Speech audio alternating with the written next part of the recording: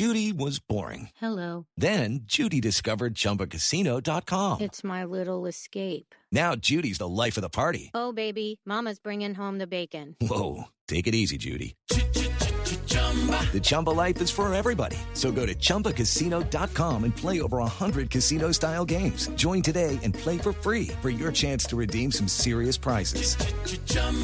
ChumbaCasino.com. No purchase necessary. Void where prohibited by law. 18 plus terms and conditions apply. See website for details.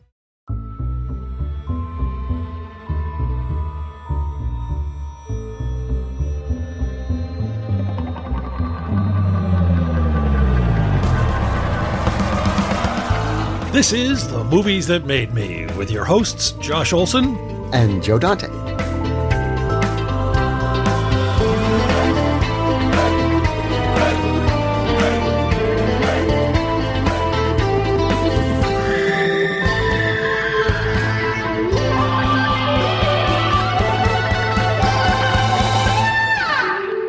I want to vent about the Hollywood no for a minute. Have you guys noticed it's like become, used to be people would say no to a thing or they'd pass on a thing or whatever. Oh, yeah.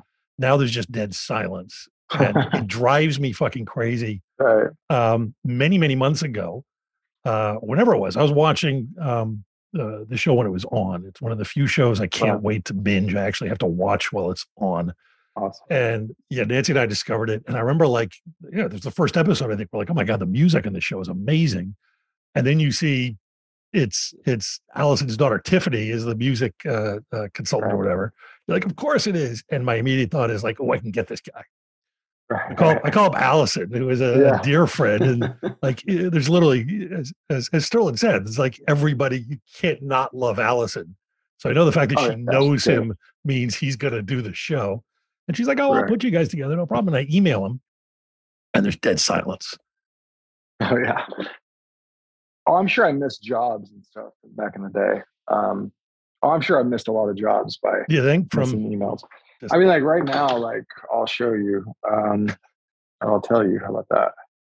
I have 43,459 unread emails.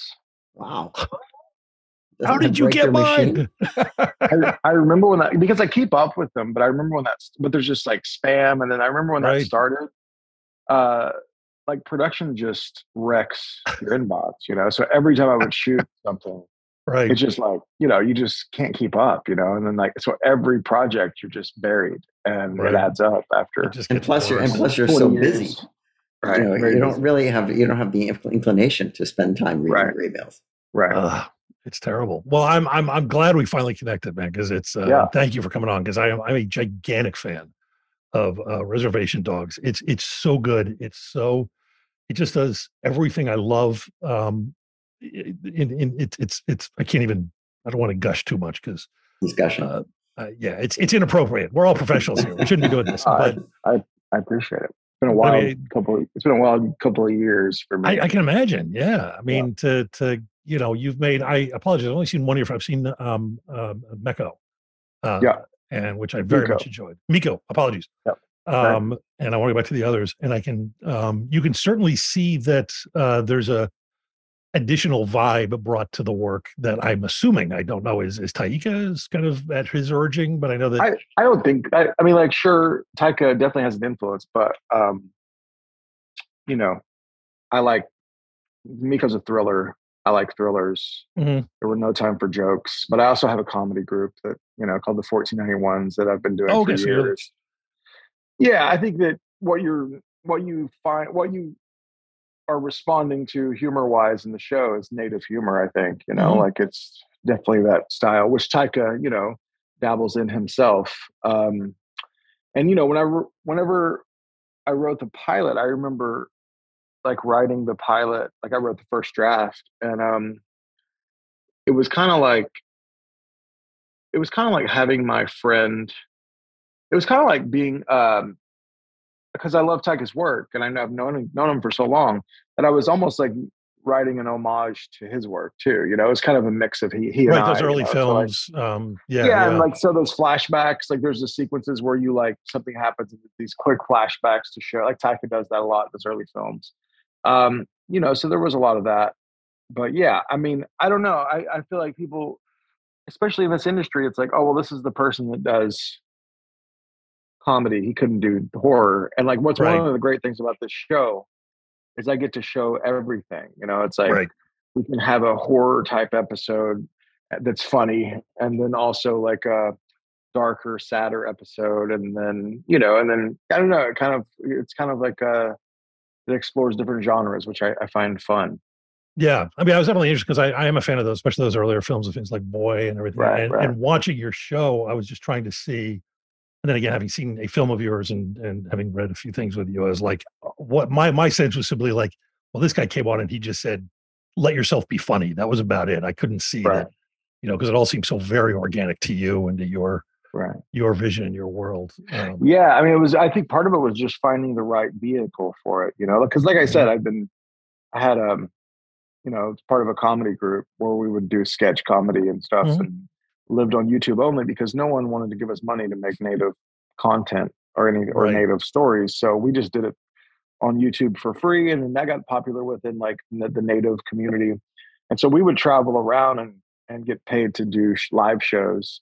Um, and that was a big education in comedy and how it works, and also like how do we like I didn't know at the time, but I was like studying how to introduce the world non-native people to native comedy, Right. because we were doing shows sometimes that were not native, and we would bomb sometimes, and we had to figure out how do we kind of welcome them in, because I think with native people, any stories about native people, it's like everyone always pulls out the tissue paper. It's like, oh, this is going to be very earnest, and It's all Trail of Tears. Yeah. yeah, these precious beings, Yeah. and we're going to and it's like white guilt is built into Mhm. that, where it's like, okay, we're going to be really upset, we're ready to cry for these people, Right. Right. instead of saying like, oh, we're ready to laugh with them, and like everyone's Yeah. really afraid, like there's no laughing matter. So we had to really figure out how to um introduce people and like give people permission to laugh with us on stage, especially. We had to do that, and that idea sort of developed into William Knifeman, the spirit character Oh my God. in the show. Like I think Yes. he serves that purpose. Yeah. That guy is amazing. Right. And he's one of the founding members with me of the comedy group. I mean, That guy. okay. Yeah. I felt like that's not a guy you cast. That's somebody that you had Right. in your pocket. And we're just like, Right, for sure. yeah. He's incredible. And yeah, it's true. Cause there's this whole thing that, overall, of course, I applaud, I embrace the sort of finally Hollywood is starting to go like, oh, there's other stories. So much of it feels like what you're talking about. Like we have to find, diverse talent to tell stories about them that make us feel good about ourselves. Or you have to Right. tell, I mean, there's so much black suffering going on right now Right. in shows. Let me get Well, another I mean, show. some of the problem is like, I don't know. I mean, it's the worst is when it's people not from that community trying to tell stories from that community, and then it usually is some sort of suffering, and it's Yeah. like, Yes. especially with natives, it's just like, and then there's always these movies that come out like, I don't know, movies that are like, oh, but this is different. This is, I don't know. I mean, like, I could talk all day about it, but um, I just can't believe it took this long to have a show that was a native comedy. It's like, Yeah, because when um, you see it, it just slots right in. It's not. right, I don't know how many sort of words fail me on this, but it's not like you're sort of having to adjust your brain to grasp this alien right, culture. right, It's like this is a show right, about some kids in a world and the right. shit that happens to them. Yeah, And exactly. They yeah, want to leave that world, but as we all does have every to. like when you're a Which is teenager, universal. so Yeah. Right. yeah, you can relate. And it's and what my God, I mean, just an amazing talent on that show too. And it's one of the things too that I think like, I think where everyone who's not a straight white man benefits from this sort of thing is that there's amazing talent out there that hasn't had a chance yet. Right. We've seen all the great straight white male actors pretty much at this Right. point, but like there's nobody on that show who isn't just fucking amazing. Yeah, there's so many great ones that I had a show. I won't mention names, but I had a show that I created with someone who's still a friend of mine, and he had a partner, who is a big time, both of them way better known than I am. And the partner was the executive producer on the show. He was going to direct the pilot. Big time director. You would all know who he is and have seen all of his movies. He was executive producing the project, and his buddy and I wrote it together, and it sold, and it sold to Showtime. But they were like, whoever the executive was at the time was basically like, we'll do this, but we want it written by you and this executive producer, not you and Sterlin. And it's a native show set in Oklahoma. They are non-native, and they were what was the perception of your involvement of the show going to be? I mean, what was? I was going to be a consulting producer. Got it. Okay. Yeah. And but I was going to not write it, not create it, right? Even though I created it. Right. But you're going to consult. Yeah, they wanted a new script set in the same world by this other person. And so I was like, I hadn't had any work, and this is like 15 years ago. And so I was like, all right, let's do it, Right. Or maybe 12 years ago. But, and then in the end, the executive producer bailed, because he said that there's no way we can cast a show full of Native Americans. Like, there's no way. And so I hope I hope like every review somehow finds its way to him. The ones who talk about acting, I hope so. I can relate. Dear friend of mine no longer with us, Harlan Ellison, had I think it was a college teacher, writing teacher, who once told him, "You should do anything in this world except write. You have no hope as a writer. You should get out of this. You're terrible. It's just, you're lousy at it." And until the day he died, Harlan sent the guy a copy of everything he ever had published. Oh, that's great. I one time one of my mentors is Frank Pearson. He wrote Cool Hand Luke, Dog Day Afternoon. Yeah, wow. And he read my script. I love this advice because he was straight up with you. He wouldn't kind of sugarcoat anything. And he said, he was like, well, the good news is you're a writer. He's like, you're not a screenwriter. But the good news is you can teach someone to be a screenwriter. You can't teach them how to be a writer. Yep. And he's like, and you're a writer. So you have some work to do, but you're a writer. So that was great. Loved it. And he was sure he was right. He was right. Yeah. Yeah. Well, clearly. Right.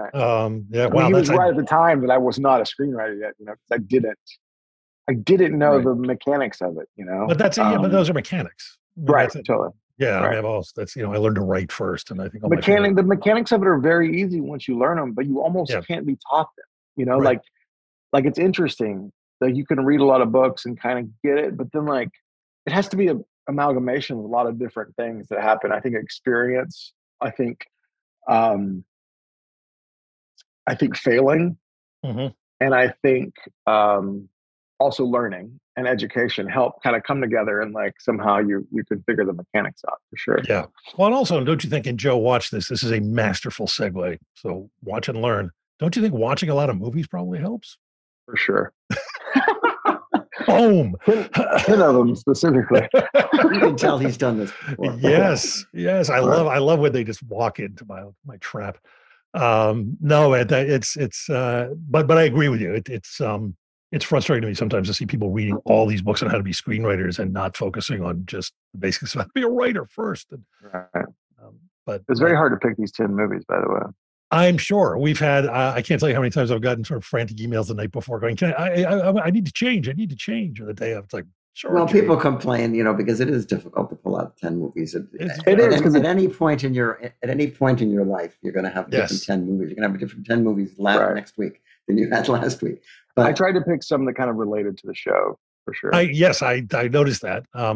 Joe never sees the list. I have seen the list. And feel free to change any or all of them. There's a couple that I definitely want to discuss with you. So if you drop them, I'll come back to them. But okay. But let's jump into it. Oh, and by the way, also I just found out. I apologize. I didn't know you're a competitor too. Apparently, you've got a podcast. Oh yeah, I don't have it. It hasn't been going lately. Oh, okay. Yeah, it hasn't been going lately, but because I started making a show. But yeah, I did that for a long while. And it was never everything I've ever done has been trying to share and show a different viewpoint on Native people and artists and life. And so I was interviewing mostly Native people and people from Oklahoma, and having them kind of share their stories and stuff. So. Oh, very cool. Okay, so probably not competing with us, but that's still up, right? We could still listen. Yeah, you can still check it out. Podcasts forever, Joe. Yes, it's called The Cuts. What's the title? It's called The Cuts with Sterlin Harjo. And it is out. We're talking filmmakers, Taika, Jermaine Clement, like, Joy Harjo, who's the American Poet Laureate. There's a lot of, like, Louise Erdrich, who's a Pulitzer Prize-winning writer. Lots of folks on there. Joe, a cooler guest than we have, Joe.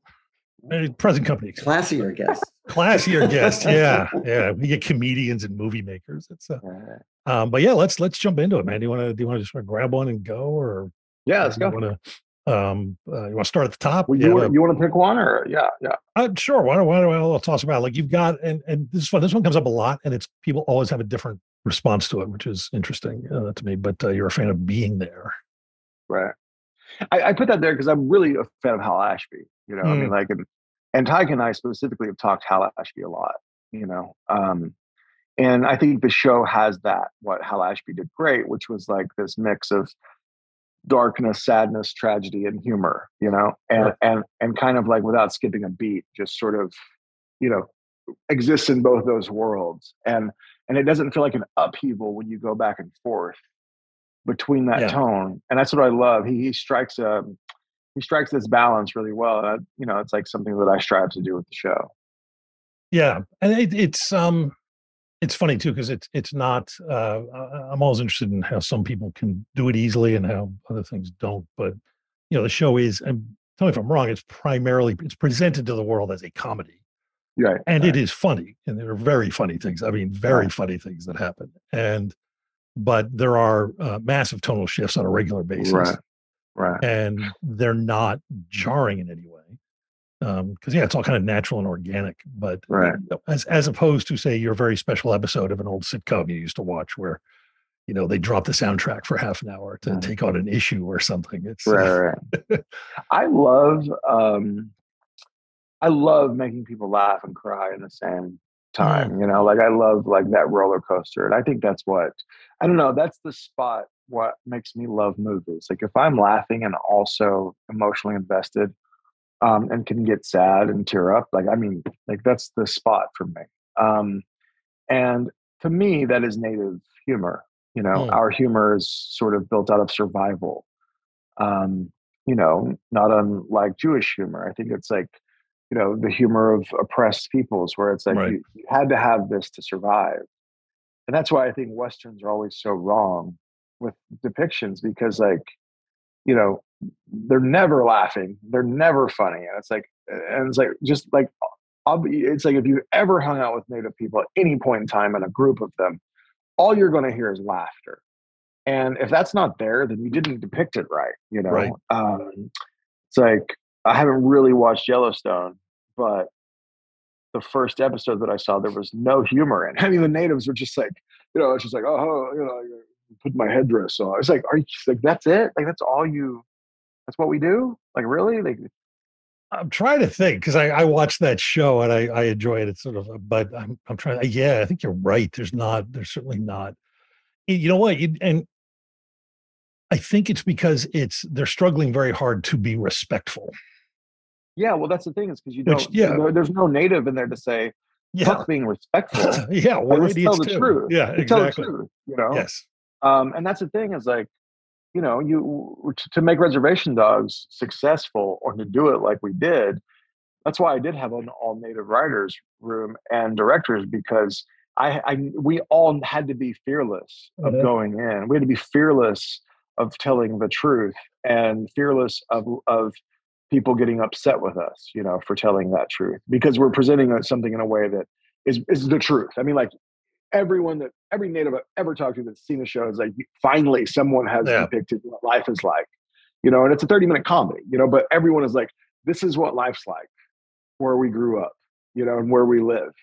And to do that, we had to have a lot of Native people that were not afraid to tell the truth, but also the support of FX to let us do that, and like, go, do it, go for it. I don't even, people like use the term to tell the truth, which has a kind of powerful connotation about things. It's like, it's not even so much that, it's just sort of honest.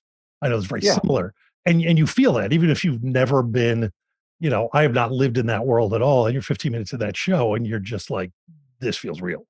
Right. Yeah, but most other people in Hollywood are walking on eggshells right now. Exactly. In this particular environment. And they're afraid about so many things. And totally. That's why certainly afraid of upsetting somebody. No, that's why there couldn't have been a white writer on my show, because they would have been like, are you like everything? I would have had to walk them through everything.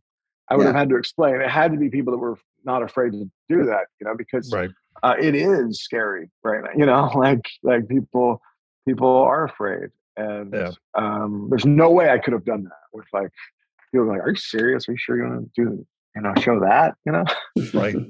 Well, and also, but I would say, what I'd love to get your opinion on, because I'm thinking about what you're talking about, and one of my favorite westerns, since I was a kid, is Outlaw Josie Wales, and one of the things I love is humor. Chief Dan George is hilarious in that movie. Chief Dan George is great. I mean, he was like he's a crack up. Yeah. I mean, to me, he's like one of the symbols. Gary Farmer, a couple of people are these symbols of like, honest and like native humor. I mean, encapsulated. He single-handedly kind of carried that in these movies by himself. And there aren't a lot of other. Yep. But I think the smart filmmakers that worked with him also saw that in him and let him. I guarantee you, a lot of that stuff was, because of a lot of it is his affectation and things, and kind of how he says them. Very much so. Yeah. And that is very much like Willie Jack in the show. Like you could give anybody those lines, but the way Willie Jack says it, Paulina Alexis says it, it comes out of her mouth, and you're just like, oh yeah. I love this person, and she's hilarious, Yeah, no, that's the greatest when the actors who bring that quality. Right. You've got another one here. I'm always trying to get people to help me with this one because I struggle. I'm not that person who goes, if I don't like it, it's bad. I know this is. I can't do the Cassavetes. I'm always trying to do the Cassavetes, and you're a woman under the influence fan. Yeah, I think people either like them or hate them. Like that's what I like about them. It's like there is no like middle of the road. It's like I either can do it or I can't. Right. And I have one time I had a screening at the local independent theater in town, Circle Cinema.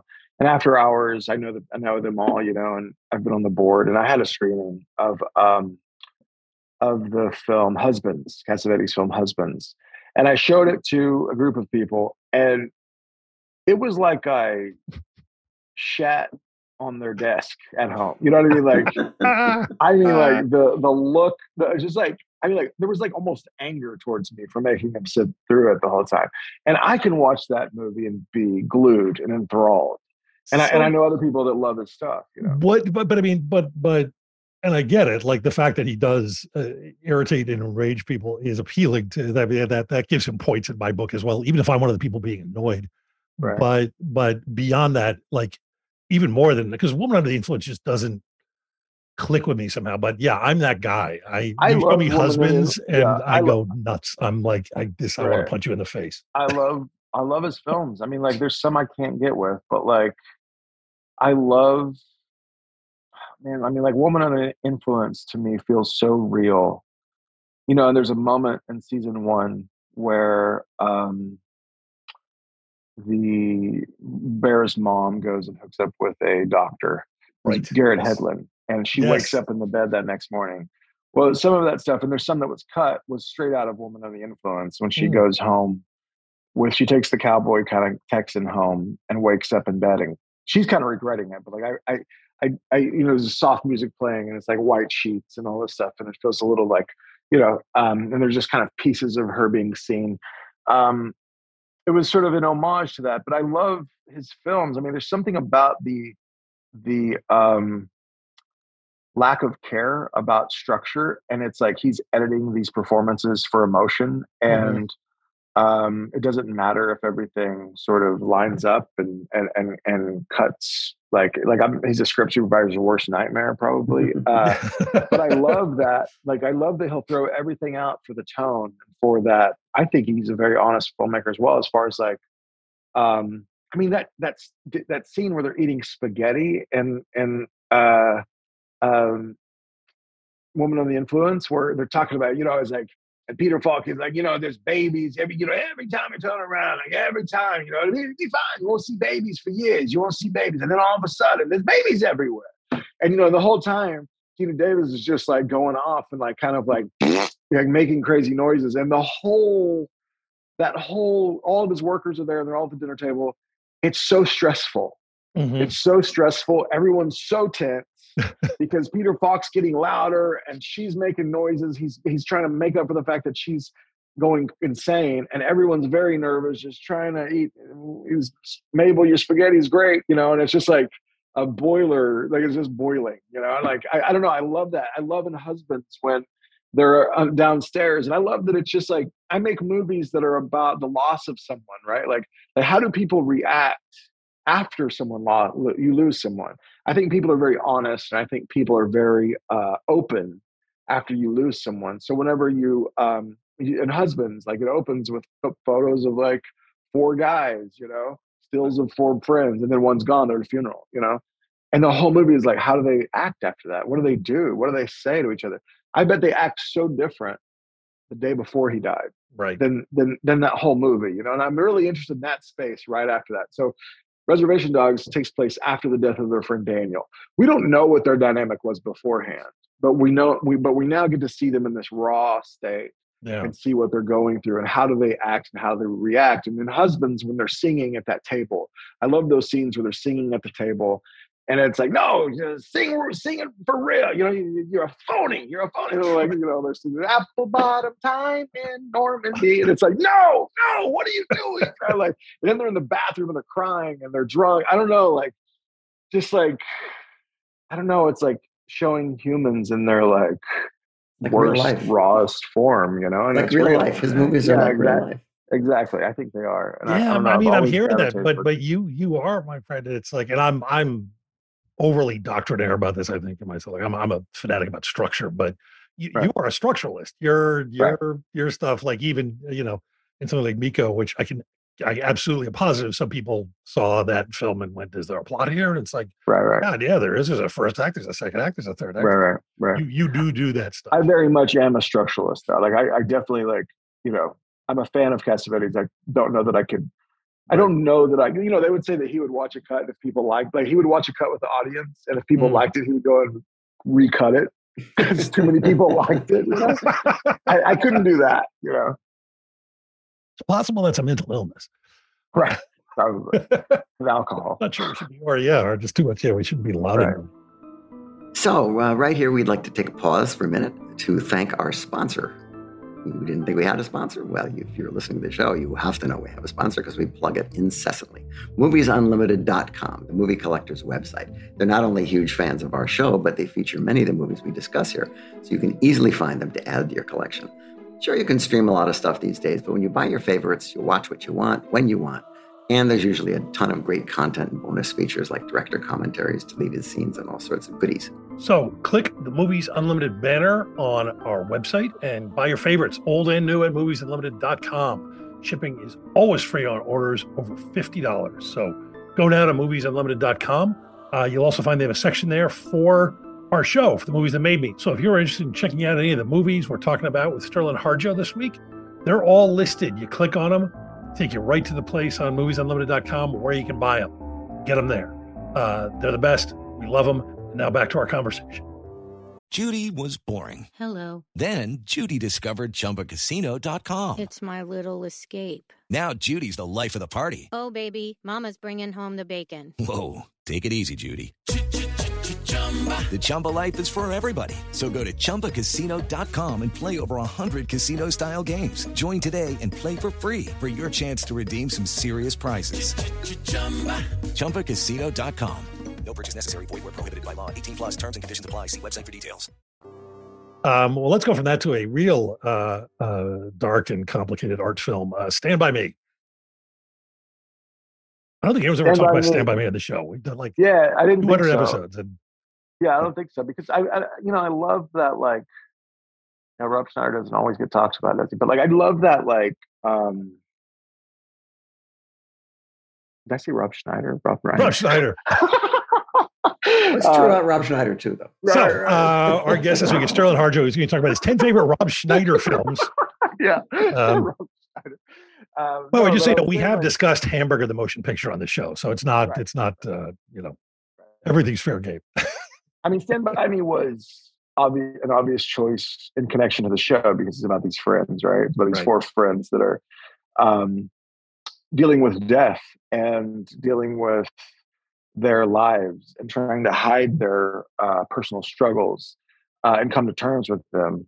And there's nothing like death, or in their case, they're going to search for a dead body and a boy their age dying, uh, to kind of bring out some of that stuff to the surface.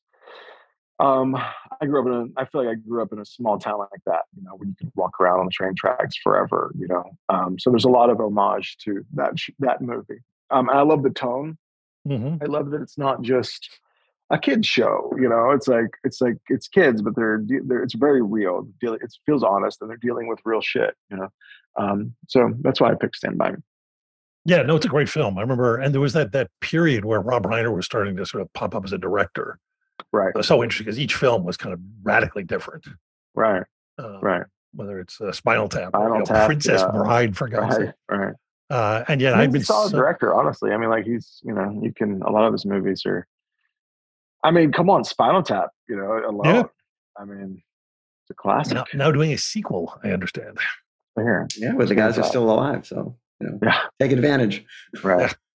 Yeah. But yeah, I was also a huge fan. I thought that was just absolutely one of the best Stephen King adaptations ever too. I loved that For short sure. story. And like, another movie that I was kind of the same, it's like for me it was Stand By Me and Friday, where there were two movies that I looked at that I thought that I would actually reference a lot, which is probably not a lot of people do that, but like I was referencing it a lot, like, because if you look at the houses on the reservation in my show, like Friday takes place in South Central LA, which is by everyone's account, like the ghetto's dangerous, scary.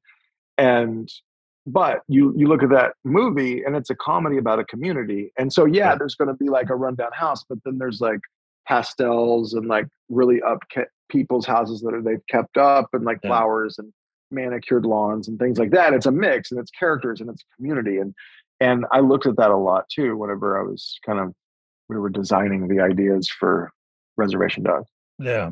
I was actually thinking when you were saying that, I want to take back, I don't think respectful is the word. I think respectful. I think reverent is the word I was looking for. Because Friday is certainly respectful of its characters, as you are, but it's not reverent of some kind of sanctity of the culture that we must not violate. Right.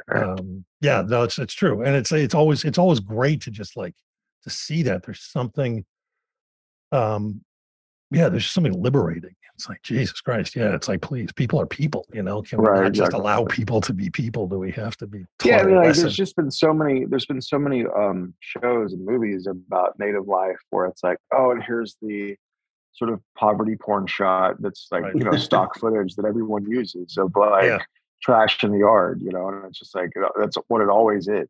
There's a dog on a leash and somebody's, and then of course there's someone on a horse, and then there's an eagle. It's like, it's like paint by numbers. When native movies. Why am I hearing? What was the? It was remember Ben Stiller's show when they did Oliver Stone Land? Did you ever see that? Oh yeah. Like Disneyland except Oliver Stone movies. All I remember is there's the guy from The Doors, the Native American, and you go through and he's standing there and he goes, "I'm an Indian, but I also represent death. I'm an Indian, but I exactly. Yeah, the weird naked Indian from Wayne's World. That's yes. Well, actually, as long as let's go back then to another one of the rare funny native characters. One Flew Over the Cuckoo's Nest. Yeah, juicy. I mean, it's interesting because for me, I went to my set with Haskell Wexler, who shot One Flew Over the Cuckoo's Nest, and I was with him, the great cinematographer, a couple years before he died. He was here speaking in Tulsa, and I went. No one was sitting with him at this like lunch break, and so I went, sat next to him, and I was like, "Hey, I'm a big fan," And I was like, "I wanted to tell you this thing." I was like, "I'm a native from here, and Will Sampson was from my tribe," and I was like, "I just wanted to tell you, like, I consider that movie. I think what Milos Forman did with that was really kind of amazing, because I think." Will Sampson's character Chief, I think that in the movie, he does represent Native representation in cinema. And because to me, he's sort of dumb and can't talk, right? He's deaf and dumb or whatever. And like, but he tricks them. And Jack Nicholson says, "You fooled him, Chief, you fooled him," and it's like, so like, that's how we were really represented in the beginning. It's like we were dumb and we couldn't talk. Right. Then you get to this moment where Jack Nicholson gives him a piece of juicy fruit, and Chief says, "Oh, juicy fruit," as he's chewing it. Yeah. And it's like one of the first modern things to be said in a modern context in movies with Native characters. And then Jack Nicholson hands him another piece of gum, and he's like, and he flips out. He's like, "You fooled him."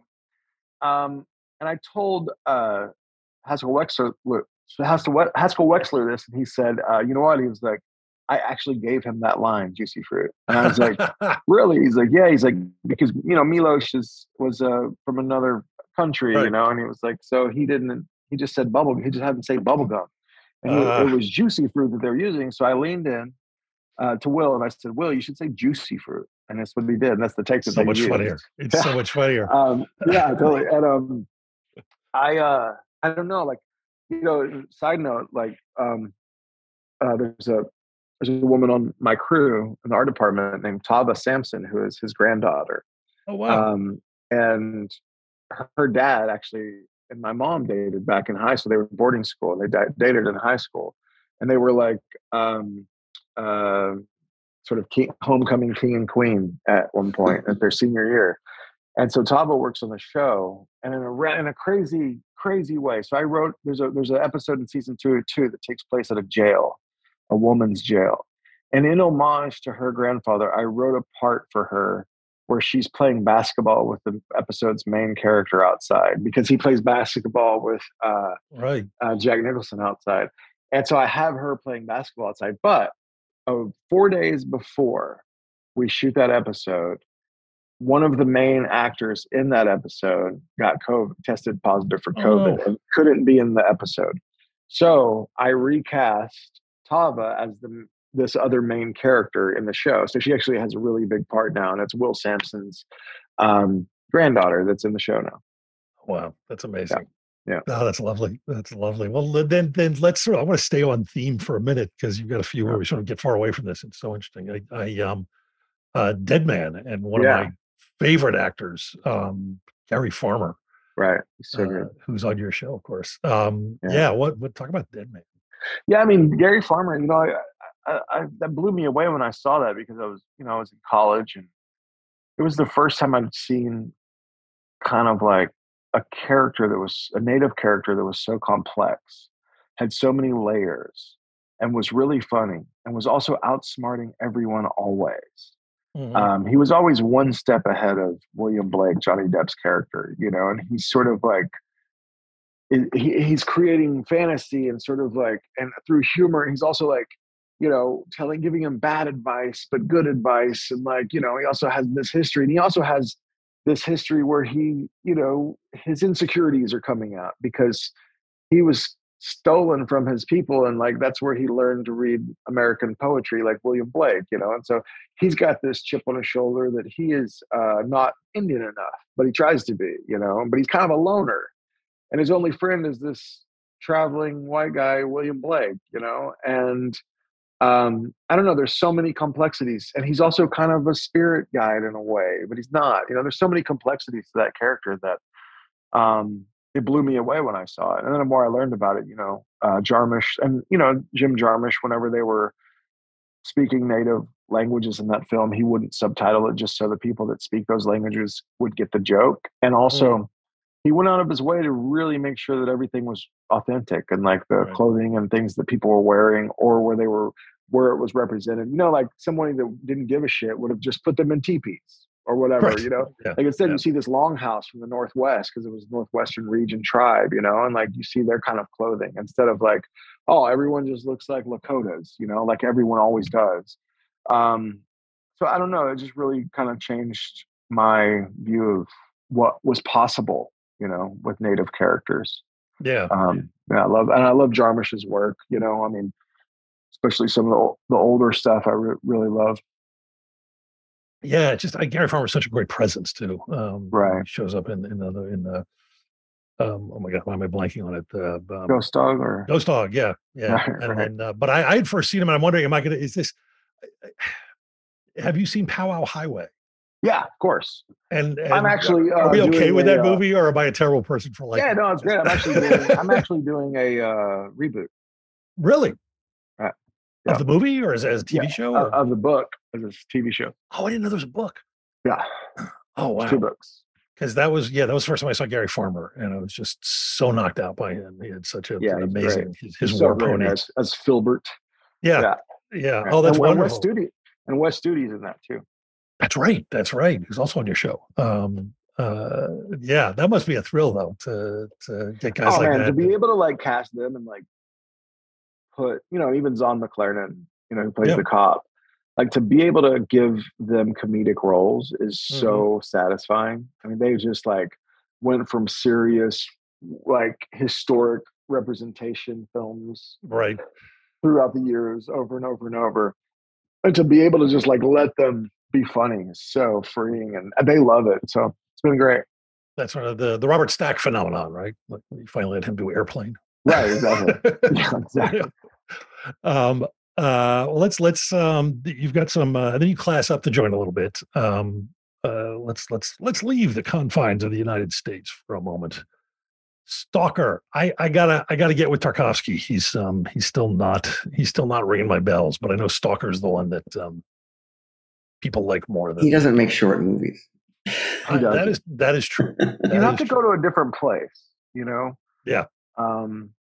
I actually should have put Come and See on that list because I really love that movie.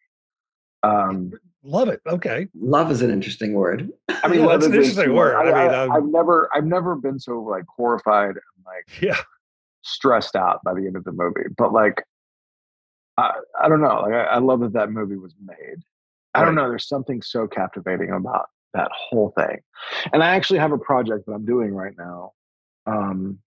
That, in the same way that I kind of look at a Cassavetes film, but I'm still a structuralist. Right. I'm telling a story that has to do with horrors of war, but I'm trying to tell it in a hopeful way. And so I'm not looking. It says Come and See is not the movie to model. I'm not looking. Well, I'm not looking to come to see for the hopefulness. Right. No, I'm looking to come and see for the horror. Right. But anytime I'm that sort of affected by a movie in an experience, and that I feel it, I don't know, it just blows me away. And sometimes, in Tarkovsky, I watched Stalker on a film print at the Lincoln Center a few years ago, and it was a whole new experience watching it like that. You're just immersed in that world and colors, and it's heavy. His stuff's heavy, and it's like heady, and it's like you're just like there, and you feel like one foot of the or you feel like Clockwork Orange with your eyes sort of peeled back on the machine, and it's like but if you make it through, I don't know, his movies do something to me in a way that's very poetic, and like I always am reminded of why I like movies when I see his work. There's something that a single frame can move me, and that doesn't happen a lot with a lot of filmmakers, a lot of films. I feel like, as you're talking about, it's like I think he's one of those filmmakers too, at least for me, that you have to see in a theater. I think so. I mean, like I know that it's a big difference for me when I saw it in the theater. Yeah, watching Stalker in the theater was very different than watching it at home. I mean, you can have the nicest setup at home, the biggest screen. It can look 10 times better than your theater, but there's something to that. Like, you can't just check your phone and get up and pause and go to the bathroom, and you have to sit there and have it. And you went somewhere for it, Yeah. That's such a big part of it that people forget, that they're so used to now pushing the buttons and being able to get the movies on demand and see them and spend 90 minutes or 2 hours, and then it's over, and then you hardly remember you saw it. Whereas all the movies that my generation grew up, you had to go somewhere to see. Well, because it was an experience. That's why you remembered. You got it. You either got in the car, or you got on a train or when you went to a theater, you paid your money, you sat there, you went home, you talked about it with your friends if you were in college. And it was an experience, and it was a whole evening as an experience. And now it's just sort of a background part of life. Right. Although I was talking to a friend the other day, not that I thought about this in a while, but back in the VHS days, we would, go rent a whole bunch of tapes, and then I'd bring my VCR over to my friend's house, and we had a cable, and we'd plug one into the other, and we'd bump all the movies we had rented, and then we'd watch them at our leisure, at much worse quality, because you'd fit 3 of them onto a tape. And I would argue that was an experience. My family used to do that constantly. There was I'd pick up a tape and it's got 5 movies on it. Right. 5 movies. I mean, you made it an the experience. Actors are. But we made it an experience. Right, we made it a thing, a process you had to go through to get to. Not quite the same as going to the Cinerama Dome, but and then we got to do Kurosawa. I mean, is Rashomon your favorite, or is it just one that kind of most? No, I just threw one out. I just love all of his work, and I don't know. I could any other day I could go for a different one. And no one kind of like. I mean, when I was directing the hunting episode, it's like, all right, I'm in the woods the whole time. Yes. And I watched a lot of Kurosawa because he's in the woods sometimes the whole time, and it's like, how do you kind of like use the frame and tell the story and move the characters within that frame with the woods as a backdrop the whole time? It's like, like it's a different way of looking at the world, like when I go hunting actually, and like I grew up like that and I grew up hunting. And it's interesting when you go out to the woods because you never see that. You never find yourself in the middle of the woods, like most people don't. Really? Unless you're doing something specific. Right. Unless you're doing something specific to go out there. It's just not always happening. And so when you do that and you spend hours out there, everything starts to look different. And then you notice things different and like things begin to separate. As when you're first there, it's just a sort of like it's just a sheet of woods. But as you're there, it's like everything's separating and you can, I don't know, things kind of pop out to you more. And emotionally, it does stuff to you too. I think it makes you, I think you're alone with yourself like you've never been alone with yourself before. And no one gets that opportunity. There's no one gets that opportunity. And so like, you have to really like yourself to hang out for, a 12-hour day by yourself in the woods, and I don't know. So when thinking about the hunting episode, it was like trying to have an experience where it didn't feel, it wasn't boring. Like there was things happening and I had comedic moments and like also like using that whole environment as something to kind of, as a design element, because I don't get to control the woods. I don't have that budget. Like I have to use the woods, which takes me to like Strozek. It's on my list as well. Like Miko in particular. I started doing this. I did this with other films too, but Herzog had this way about just kind of absorbing the environment that he was shooting in, right? Like making it a part of the movie. And there's specifically in Strozek, I remember there's a guy in a bar that was just at that bar that they filmed at. And they just put him in, or it was a diner, and they just put him in there. And when I shot Miko, we actually shot in a restaurant that was it was a working restaurant. We just put a sign up and said, you'll be in the show you'll be in the movie if you come in here. And, there's something, it gives it a vibe. It gives it a reality. Well, that's a very documentary like film too. Right, for sure. Yeah. And like I was working with people that really did live on the streets. And I didn't want to cast a bunch of actors to do that. Like I had to have people that knew that experience. And so I asked if they would be a part of it, and they did, because they could feel that it was a truthful story. So I don't know. That's why Strozek is on there. And Herzog's films in general, I've just been inspired by, obviously, like, and moving back and forth between documentary and narrative, I do that as well. Right. And the show has that feel as well, I think, too. And he is also very funny. Right. It's a hilarious I mean, guy. he is. He is. So, I don't know that he means to be all the time, but he's really funny. No, I had the privilege of seeing what is his movie about the internet recently. The Void something, or what is it? And he was sitting just a few seats away from me, and it was pretty because like the question is, does he know? And looking over, and there's Herzog laughing at all the same things you are. And you're like, he knows. He knows. That's great. But I mean, he ate a shoe, so he's got to have that is true. Yes. And then in terms of speaking of Les Blank, though, yeah, I'm a big fan of Les. I almost put him on there. There's a great film. Oh yeah, because there are no documentary makers here. Sorry, there's one. There's a great film though that I almost put in there. I would have put in there, but I put Hard-Worn Highways instead. But there's a great film that was released a few years back that had been previously unreleased by Les Blank. The Leon Russell Poem is a naked person. It's great, and it's so good. I don't know. It's really inspired me since I made that. I mean, I have a film called Love and Fury that is a documentary about artists. That Poem is a Naked Person and Heart-Worn Highways are like the big influences on that film specifically.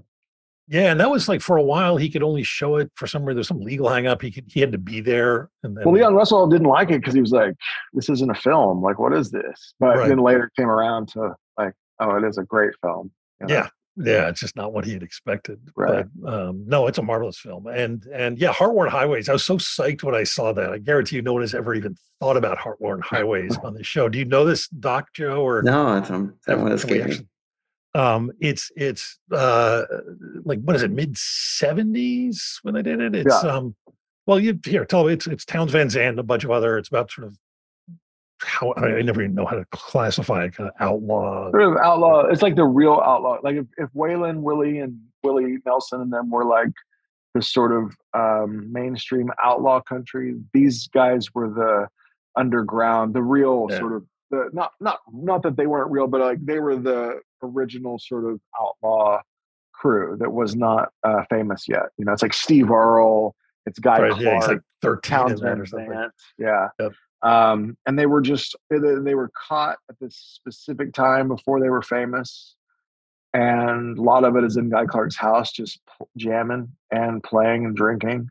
And they break off and go talk to Townes Van Zandt, and there's different performances. And it just kind of captures this time in Nashville at the time and in Texas that like, it's really beautiful. I mean, like there's this moment where they're talking to Townes Van Zandt and they end up interviewing his neighbor, who was a black man that he worked in metal, I think, and like he would make horseshoes, and he was showing them like how to do that and how to put a horseshoe on, I believe, and like but he's sitting in their house, they're all kind of drinking, I think, and Townes Van Zandt plays a song called Waiting Around to Die. And he plays this song in the kitchen. Everybody's just kind of listening. And this old man is just crying. Like tears are just like falling down his face as he's listening to this song. You know, it's like just these really beautiful moments of like, almost like, I love those documentaries where, I mean, I love all documentaries. I love documentaries we have now, but there's something that I miss. And when I made Love and Fury, that's why I kind of fought for this style, is like, it was before we knew what documentaries were now. It was a time when a documentary was just documenting what was happening, you know, and like you weren't influencing things as much, and you were just kind of capturing the world, and you would shoot forever. Usually you had one camera, and all of a sudden, because you have that one camera, you have to grab every moment that is interesting. So you're not just relying on the other camera to pick it up. You know, like you're there and you have a long zoom lens on your camera. So if something happens and you need to go in, it's your steady zoom that's going to be there. You know, you can't just cut in to the other camera. Like Heart-Worn Highways is not going to be a 4-part Netflix series. Right. Not at all. It's just not.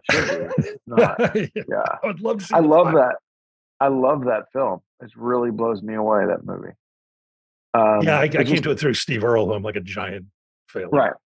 I bought his first album, came out the day I moved to LA, and I sort of stumbled across it. I've been a fan since then. And then finding out there's this movie where he's like 14 or something in it with all these other guys who inspired him. And then, and you see it like everywhere that movie is about 5 minutes away from becoming gigantic. Right. Exactly. Which is amazing. Yeah. They're all just it's around. amazing. And then there's a really great double disc, or maybe even more, vinyl sort of box set that you can get that has the behind the scenes story of everything, which is really interesting. Yeah. And that soundtrack's amazing because there's songs on there that aren't on the film. Like Elijah's Church by Steve Earle is on there. And that soundtrack is the only place you can find it. And it's a beautiful, beautiful song. I'm now making a note to go look for that because I somehow didn't know that. It's terrible. I got to ask, I mean, it's much slicker, but I figured you've come across it. Have you seen Rumble? I have seen Rumble. Yeah, I have. Obviously cool, to see like a lot of those native musicians get their, due. Yeah, no, do you know this film, Joe? It's pretty recent. It's Rumble, the Indians Who Rocked the World. And it starts with Link Ray and Rumble, and it just goes through the sort of history of rock and roll and how many of the most key players in rock and roll were actually Native Americans. Right. It's pretty incredible. The thing I only saw it recently. I didn't realize that Rumble had been banned, which just cracks me up because you listen to that song, it's like it should be banned. Right. It's filthy. Right. It's got no lyrics, but it's right. filthy. Exactly. It is, man. There's only one thing going on there. Right. Exactly. But yeah, it's an eye-opening doc. I didn't know half of that. And people interesting. I mean, it's been a really great place. I don't know. Being a native artist at this time, right now, a filmmaker that I am, it's been so great to be able to do this right now at this period because it is changing. I'm a part of it, and I can see it all happening in real time, right? And I don't know. There's so many stories that have not been told. There's so many amazing stories that have not been told. Like you didn't know about these musicians, right? And then you most people don't know that native players changed the game of football. It's like no idea. Yeah, the Carlisle Indian boarding school that had Jim Thorpe, who later became an Olympian. Right. Jim Thorpe was on the team, and they changed football. Like they didn't do a lateral long pass before that team, and the reason was they were all small and really fast, and they were playing these giants. They were playing the Army. They were playing Stanford. They were playing Harvard. And they began using trick plays and long lateral passes because they were faster. They could outrun them. Figure out right. And that was the first time these trick plays had ever been used. And I think there was an article one time when they beat Harvard that said the Indians outsmart Harvard. And I think it was like, and it's like there's so many stories that have never been told, and history's got it wrong, and it's so exciting to be able to tell these stories and for the first time. And I'm so happy that I was able to do Reservation Dogs. I knew my whole career, I've just been like, I know I can do this. Like, I know I can do something that can change this. And I was afraid that the wrong people were going to do it. And they were going to keep perpetuating the lie, because we also perpetuated the lie of who we are, because it made money and it sold. Right. That image of us sold, that stoic Indian sold. And we needed something to shake that off and to sort of, break those chains. And I knew that I could do it. I was afraid the wrong people were going to get the opportunity to do something really big, and they were going to fuck it up for another 20 years. But I really wanted to get the opportunity. I'm just grateful that I was able to do it, because I did it the way that I knew it could and should be done, to really not to do anything but to open the door and open the world up to all of these other stories that need to be told. It's going to get better and better, because there's so many, with the interest in Reservation Dogs, there's going to be so many more stories to be told. Right? And, and even the filmmakers that helped make the show, they're all my friends, and they're all really talented filmmakers. They all have shows right now. They all are doing other things, and it's the next 10, 20 years are going to be pretty amazing, I think, for, well, yeah, because the hope is that, through stuff like yours, where people will see that exactly what you're saying. It's like remove it from your sort of socio-political, ideologies and what have you. It's like bottom line, here are stories. These are new stories about worlds you haven't been to yet. And I think when you do what you're doing, when you strip away the kind of reverence and the, that need to make, white people feel better about themselves and just do a fucking show about people that is fun and human, it's like, oh yeah, we want more of this. And more of this isn't your show. More of this is shows about people and places we haven't seen before. Right. Right. I know. Amazing. It's like, and it's like, there's room for all of this stuff. It's not like it's not like it's either or.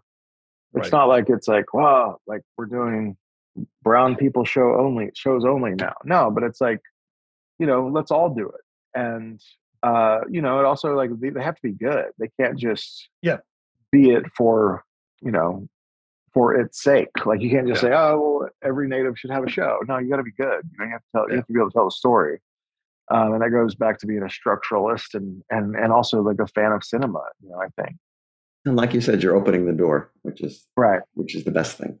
Yeah, it's my favorite thing. And that next step, because those people you were talking about before with the sort of the portrayals that you're talking about, I mean, that feels like it's historically has been sort of an unfortunately, I always go to like blaxploitation and then sort of before that, where, a lot of people would like heap abuse on those sort of black actors in the 30s and 40s who were playing these terribly demeaning parts, but they were getting in there. So that slowly but surely, that could change. Yeah. I mean, for sure. Like, I think back to all of the Westerns too. It's like, all of those people, all of those native actors, and there was a lot of sacrifice. And old Jewish guys, don't knock them. Old Jewish guys playing Indians. Exactly. That's right. It's like the what is that? Barton Fink, when he's like, we always have riders. We need Indians. We've got enough riders. Yeah, no, it's fantastic. Man, well, Sterlin, man, thank you so much. I mean, it's just been such a pleasure having you on. I can't. The show is still, the new season is April 3rd. Or August 3rd. August 3rd. Is it August 3rd? Is it? Yes, August 3rd on FX, and I believe also, what is it, simultaneously on Hulu or something? Yeah, it's on Hulu. Yeah, and seriously, if you haven't seen this show, folks, it's just good. Go jam through the first season if you haven't, and get ready for the second. I can't wait. It is my fervent hope that having Harjo in the show, maybe you'll like slip me a screener of the entire season, so I don't have to wait. But I wouldn't be so gross as to actually say that. Certainly not on the air. Oh yeah. Right. Oh, I guess I did. But really, man, thank you so much. And thanks so much. What's next on top of that? Are you like? I have an overall deal now at FX, and I have a lot of things that are kind of cooking and different. I have projects that I brought into that overall deal from other places that it's going to be great. There's going to be a lot of stuff coming. So, great. All Highway I did mention. So yeah, no, I'm very psyched about that. Cool. Well, thank you. Thank you very much. Yeah, have a good one. Thank you. Thanks.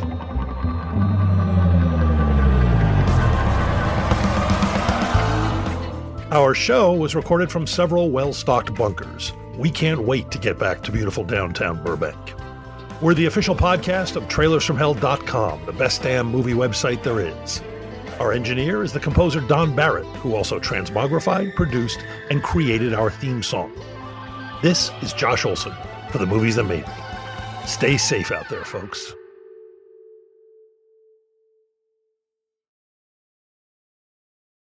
Step into the world of power, loyalty, and luck. I'm gonna make him an offer he can't refuse. With family, cannolis, and spins mean everything. Now, you wanna get mixed up in the family business. Introducing The Godfather at ChumbaCasino.com. Test your luck in the shadowy world of The Godfather slot. Someday, I will call upon you to do a service for me. Play The Godfather, now at ChumbaCasino.com. Welcome to the family. No purchase necessary. VGW Group. Void where prohibited by law. 18+. Terms and conditions apply.